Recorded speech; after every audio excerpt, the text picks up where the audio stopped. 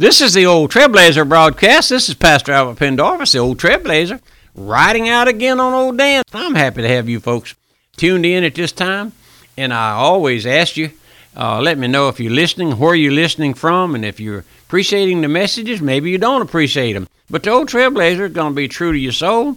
The Lord gave me this opportunity, this broadcast, and many folks are helping me with it, supporting it, and we believe it's God's message for this time. We see the times that we're living in now, the perilous times, as Apostle Paul spoke of, and I believe the Lord definitely laid on my heart to speak to you about our homes. We've been there for 2 or 3 weeks now, and we're going slowly. We don't want to get in a hurry, and I just want to do what the Lord wants me to do, and I believe it is to be true to your souls, whether you like it or not. And the Old Trailblazer, just an old country bumpkin. I have no axe to grind with anybody, no part of our society. I just tell you what the Lord says. And we're going to touch on a lot of those things that maybe you never heard someone speak.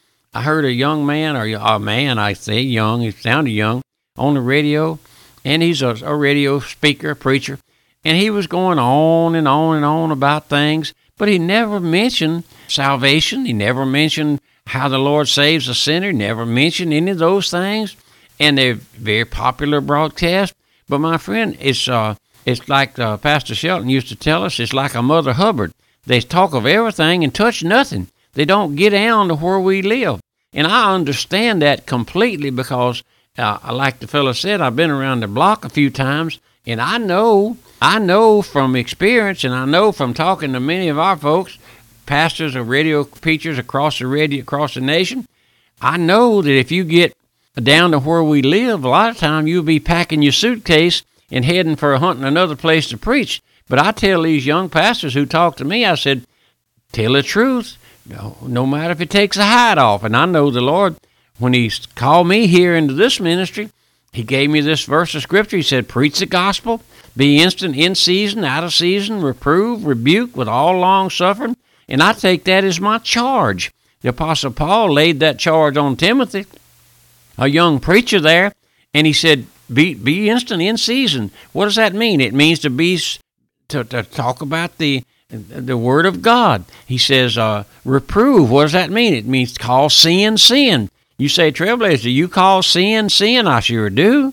Do you know anyone else is calling sin, sin, my friend? Do you know if anyone else is calling attention to folks who are shacking up and having illegitimate babies, and the government is about to collapse from all of this stuff that we're giving away to unwed mothers and unwed illegitimate children, and it's growing in leaps and bounds. And I saw in the newspaper, and where only about half of our folks now believe in marriage.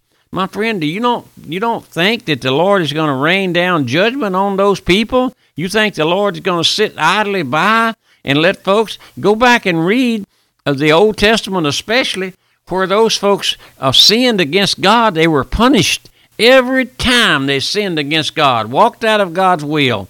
They were punished, and even Moses, a great old lawgiver, walked out of God's will. The Lord told him to speak to the rock for water, and he struck the rock with his staff, and it cost him. He never got to go into the Canaan land there where the milk and honey was flowing. He was buried on the other side of the river because of disobedience, my friend.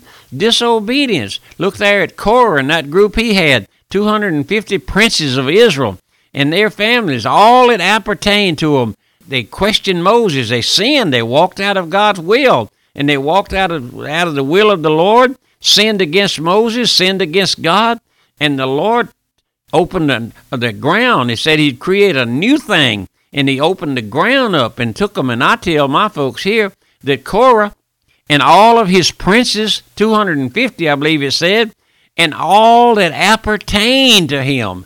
And I believe that word meant all of his cats and dogs and chickens and goats and camels, everything that appertained to him was punished, my friend. The Lord doesn't put up with disobedience and rebellion. He will for a while. Maybe you've been shacking up. Maybe you've been living at harlotry life or fornicational life where do you think ever nobody knows about it? Maybe you're catting around on your wife, my friend, or your woman catting around on you, and when you come in the front door, the back door slams. Those things are happening day by day. I know about them. I had a friend of mine told me one day, he worked out of town. He said, when I come in, I call the house and tell them I'm home. He said, I don't want that back door slamming when I come in the front door. But my friend, where are we now? That's where we are we're in those perilous times. Surely we're in perilous times financially and economically and socially and politically. But the most perilous times is our spiritual. We're in spiritual perilous times because our folks, for the last 50, 60 years, have been spoon-fed by Satan that sin is not relevant, it's not a problem. And our families now have grown up believing and knowing and understanding that there's no consequence for sin, and it's rampant on every side and corner, my friend. And the old Trailblazer is all stirred up this morning. But my friend, I'm trying to make you think. Would you think with me? These studies we bringing on the home it's where we live. How is your home life, my friend? Do you just exist, or do you have a home life? I know that we're not going to ever go back to the old-fashioned homes where we sat around the fireplace at night and read the Bible and had prayer. We're not going back to that. Folks are too sophisticated to do that now. We're not going to go back to where the old-time preachers used to preach hell off the cross, and folks were awakened and agonized over sin and repented of the sin. We're not going back to that. No, that's a misnomer. We're not going to do that. But my friend, one here and one there. What about your home? Do you have a home, or do you just live in a house? Do you live in a house, my friend, where there's scratching and clawing and all of those things? My friend, I know my heart bleeds for folks who have families where they're dysfunctional. Oh, dysfunctional families, my friend. I see it on every hand, and I'm involved with those things, and I have to conduct funerals of folks who have gone out into eternity, never thought of their soul, my friend. I have a funeral here, my friend, of an individual who, 60-some years old, never have I known that she ever even mentioned her soul. And they've called me and asked me to conduct her funeral. But you know what? The Lord gives me opportunity to be true to the souls. And I've made some notes, and one of them was that I never heap flowers on individuals, no matter if they're maybe the greatest Christian woman that ever lived. If you call them that, I heap no flowers on them. You know what I do? I say, the soul that sinneth, it shall die. My friend, listen to me. Would you just listen to the old Trailblazer for a minute or two? You have an eternal soul. Mother, father, dad, you have an eternal soul. And it's going to spend somewhere. It's going to spend eternity somewhere in one or two places, either in the graciousness of God's heaven, there with the Lord, with God's people who have been redeemed by the blood, or either in the outer darkness, a place the Bible calls hell. It's a place of separation. It's a place, if it wasn't even any punishment there, it would be hell, just to be separated, not only from your family.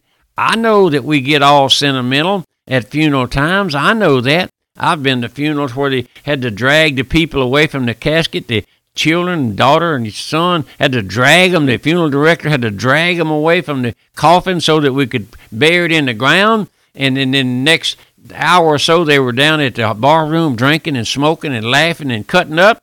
My friend, that's all carnal repentance. That's hypocrisy. But my friend, I'm asking you to stop. Stop whatever you're doing this morning, tonight.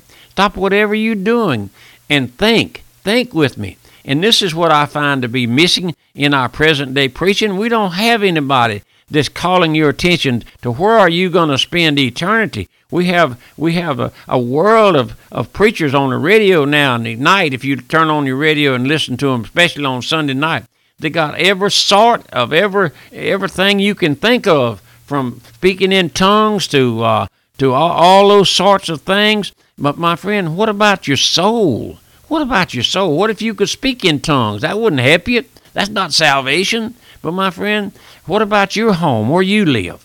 Have you lost your home? Have you lost? And I'm primarily trying to speak to young individuals who have children now, and they're still impressionable. You wait till a boy gets 14 years old. You can't tell him what to do. He gonna tell you where to head in. I see so much of it in the paper where they hit their mothers and hit their dads if they're not afraid of them, and tell them to go to hell for their trouble. And they go out and get in the car and drive off. But my friend, when they're little old fellas, 2 and 3 and 4 years old, you can bring them somewhere to Sunday school. You can get material to read to them.